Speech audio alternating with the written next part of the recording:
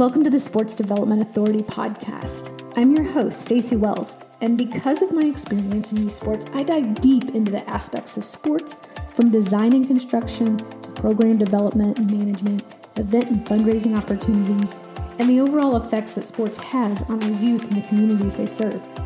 Although economic development is a huge factor in youth sports, the true ROI comes from giving kids the opportunity to be a part of something so much bigger than themselves.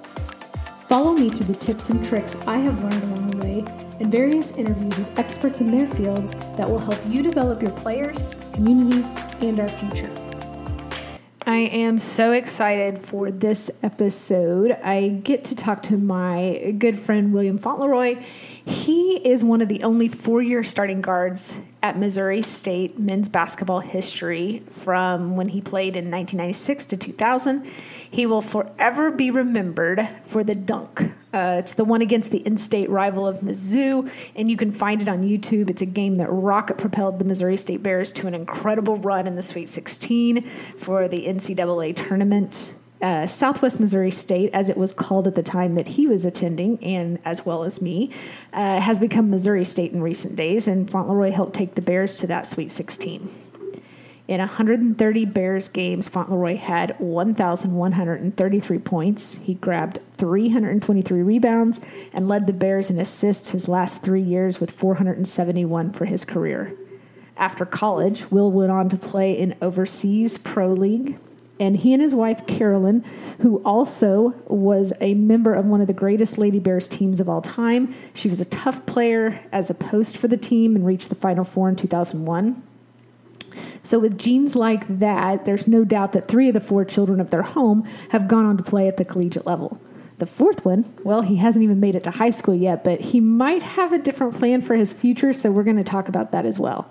So I got to sit down with Will and discuss the difference in recruiting from then to now, without NIL and with NIL. I made a post on LinkedIn about NIL and how it was starting to get into the high school level. So I've had a lot of traction with that, and I had several people that a couple of people that I've interviewed that are on different levels. But me knowing you and some of the experiences that you've had, I thought it would be good to get some firsthand knowledge of what's going on out there. And so your story, you have 4 kiddos and 1 godchild, and you've had 3 that have gone to the collegiate level to play, because you and your wife were both collegiate athletes. Yes. And before NIL was even a thought. Way before NIL was a thought. So you were telling me the last time we talked that you would play video games. Yeah, we played NCAA Live and things like that. That would have our names and our images and, all of those things. And it was, in the time, you're thinking, hey, that's pretty cool. And then after the fact, you're like, hey, they're making a crap ton of money off of us, and we don't see any of it. Yeah, which is exactly why NIL was. It's exactly why NIL happened. They're going away from the amateurism model, and it's going to be basically a semi-pro league. Yeah. That's what college athletics is going to. I mean, but you're also talking about a $3 billion industry as well. Right. Yeah, definitely. Somebody's making money off of it. And it's not the players. Yeah. So being that you've had 3 now search out the college, 1 is getting to experience the NIL situation.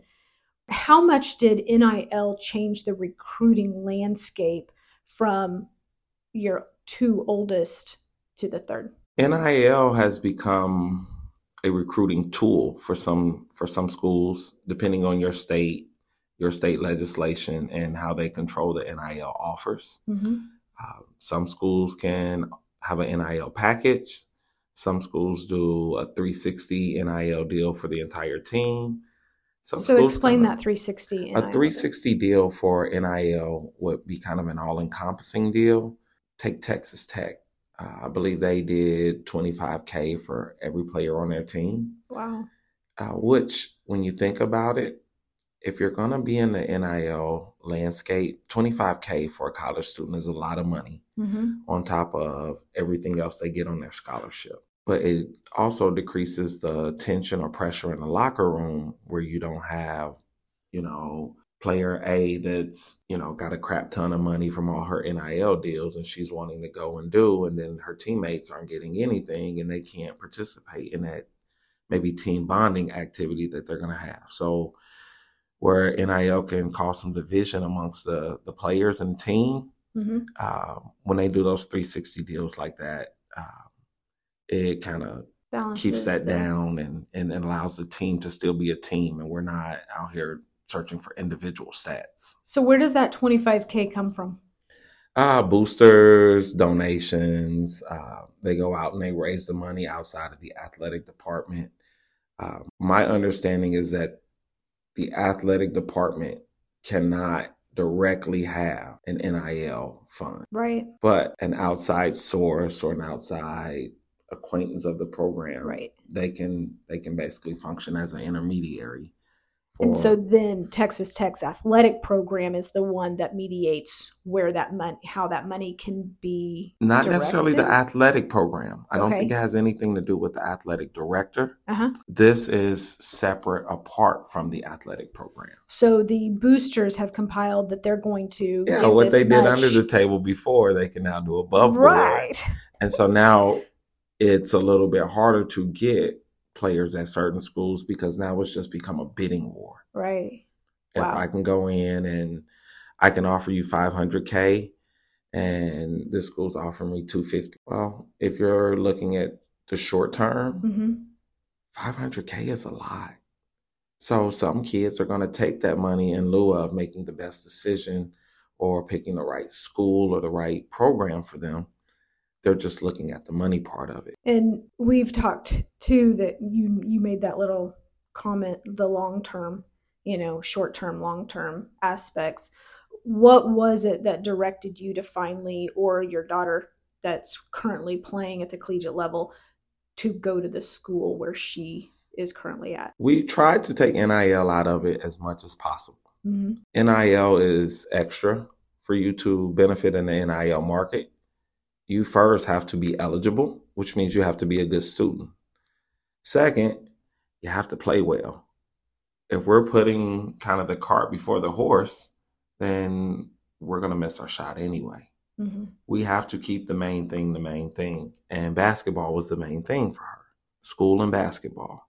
So we went into it looking for a community where she could kind of grow and thrive instead of looking to see how much money we're going to make. If she does what she's supposed to do or what we think she's capable of, the money will be there. If you go chasing the money, that's when you end up missing out on kind of the journey.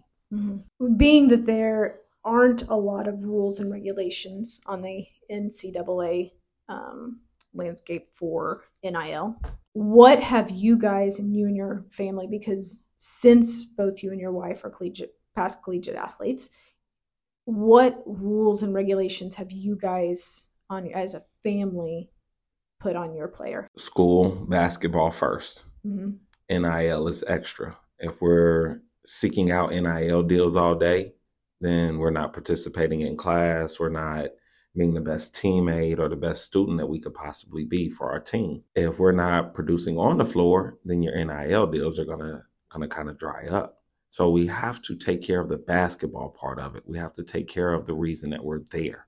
School, basketball, then we can get to the NIL.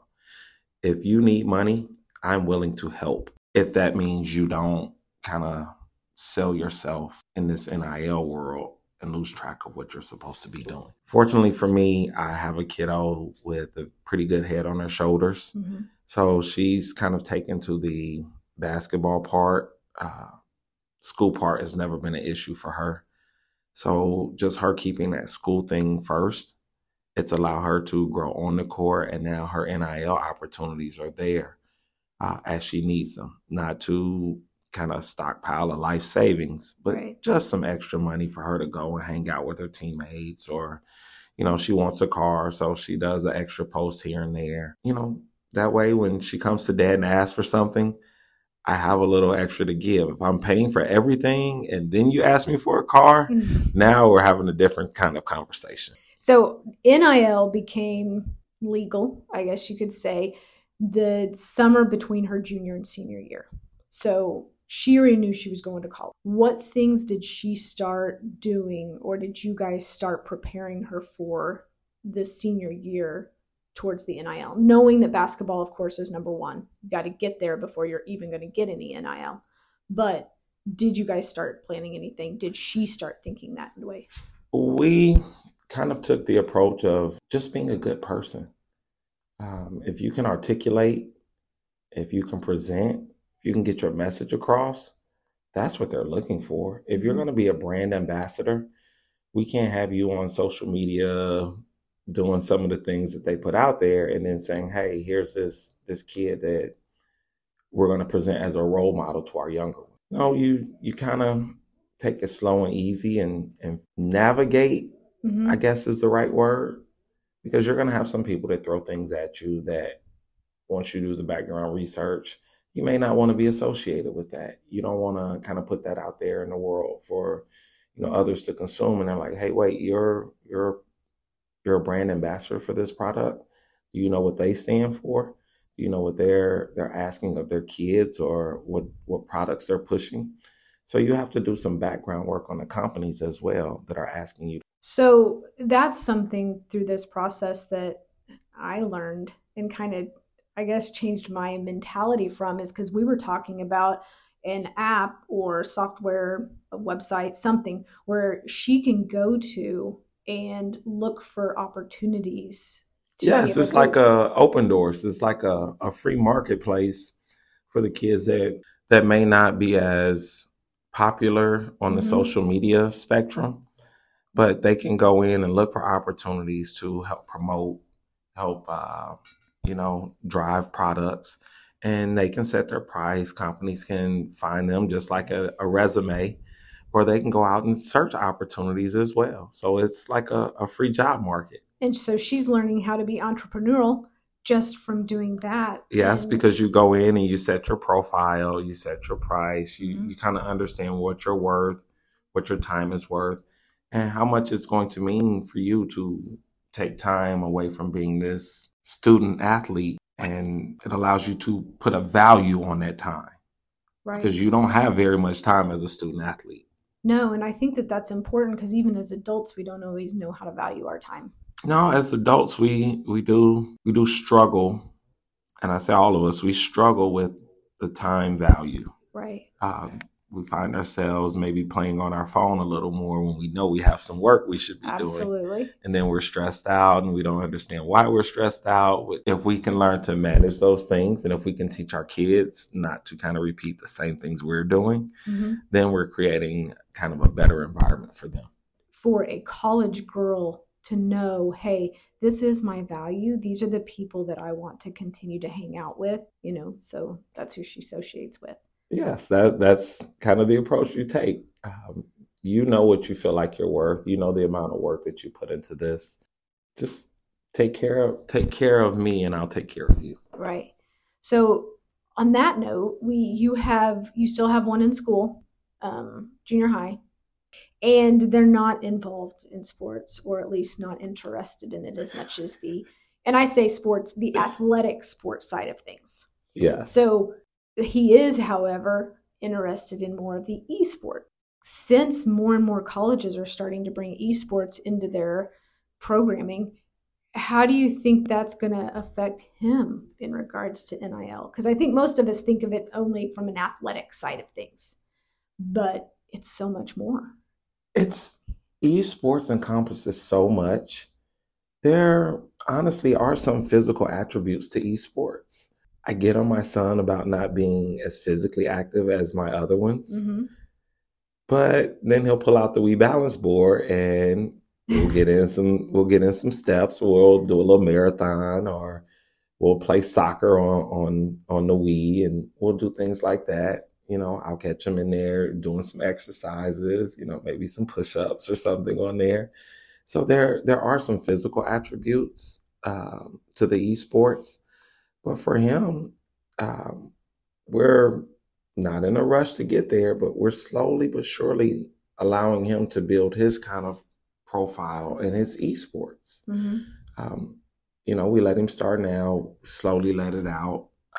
let him do a little bit more each day. His brother is helping him with this. So he's building his profile as far as being a esport athlete. And maybe when the time is right, we'll have navigated this as well. Because this is so new that it sometimes has my head spinning. Yeah, I can only imagine. And I'm not a gamer. I try to game. If I win a match or two, he knows I'm leaving because I won the day, and I'm just going to give him a hard time. Might as well just George Costanza. I'm out. I'm good. I'm going to leave on that note.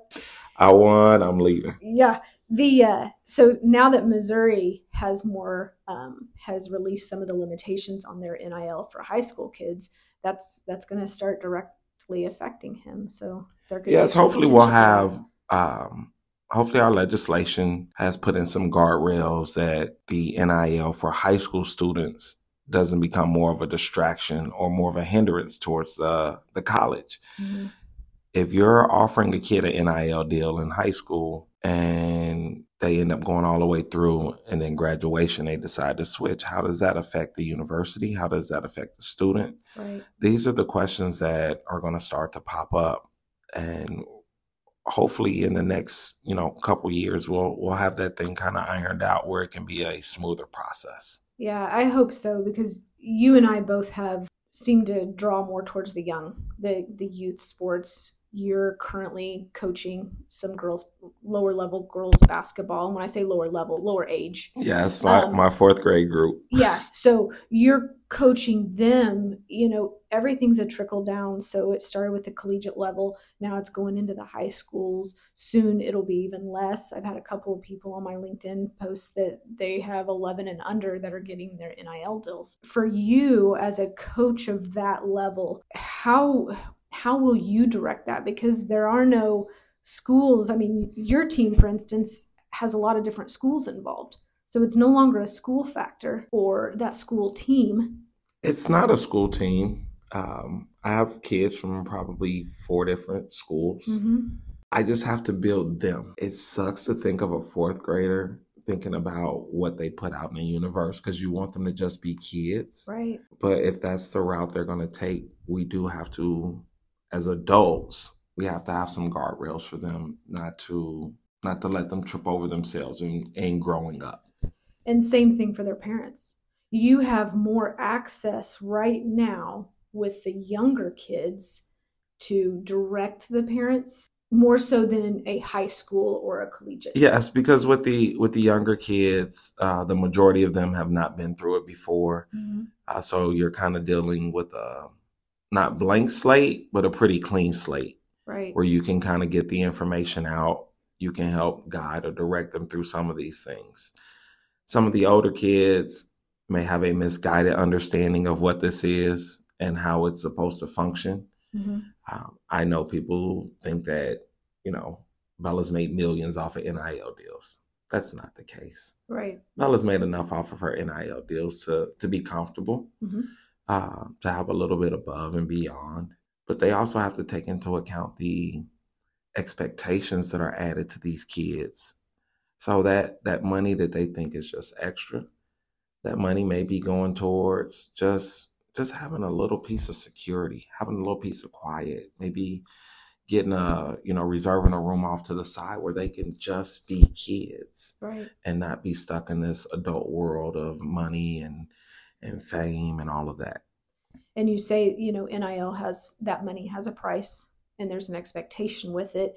You told me the last time about a situation where your younger group had an opportunity to get an NIL or a sponsorship deal. Yes, the younger group had an opportunity. The older group has been presented with an opportunity. If the dollars in the deal don't allow you to function mm-hmm.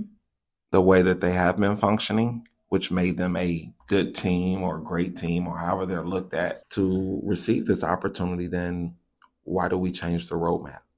Right. That's the part that I struggle with. If company A comes in and says, hey, we're going to give you $30,000, but we need you to be in these 4 events. If those 4 events and the travel and the hotel and all of that, if it's more than what they're offering, then what's the point in taking the deal? Absolutely. Are you starting to talk to some of your older girls? Like maybe they're not on the high D1, low D1. Maybe they're a D2 or a JUCO even. Are you talking to them about that being your coach? We have these conversations all the time. For their expectations. Yes, because if we go into it with unrealistic expectations, then we come out of it with feeling like there's more heartache. Mm-hmm. If you can be honest with these kids, if you kind of love on them and just be truthful with them, there's no telling. They will do any and everything that you ask of them. Like my girls, I love them to death. When I see them, it's like we haven't missed very much time. We have a text thread going. Like we still talk throughout the season. They still send their jokes. I can coach them harder just because of the time that I spend with them outside of it. Mm-hmm. So I can ride their butt, and I can be brutally honest at some point. If your goal has changed, my approach will change. But if your goal hasn't changed, it's my job to get you to do what you don't want to do, mm-hmm. so you can be where you want to be. And if we're talking about we're going to North Carolina, knowing that we're a 5'3" guard that's not lightning fast and doesn't shoot the crap out of the ball, then I'm setting you up to feel like you failed at something. Where my goal, honestly, is just to get you to school, get school paid for, and give you a head start in life. That's what I'm honestly trying to do. And more often than not, I don't have kids that go pro. I have kids that become great people, that are productive citizens, that help me fix my furnace when it goes out in the middle of the winter. And to me, I feel more value in that, in creating good, positive people around our community, than trying to get that next pro athlete. Will and I have sat and had many conversations on all topics of sports, and he has the heart for the game, and I love that he has given back to the community that he played for, and the training and the coaching of teams that he has with the young kids coming through that will be the future of our area. And it's been a pleasure to know him. He mentioned the Opendorse, and that's open in DORSE, like open indoors, like Opendorse, for athletes that they can look at, as well as I met with a guy earlier today for VantageSports,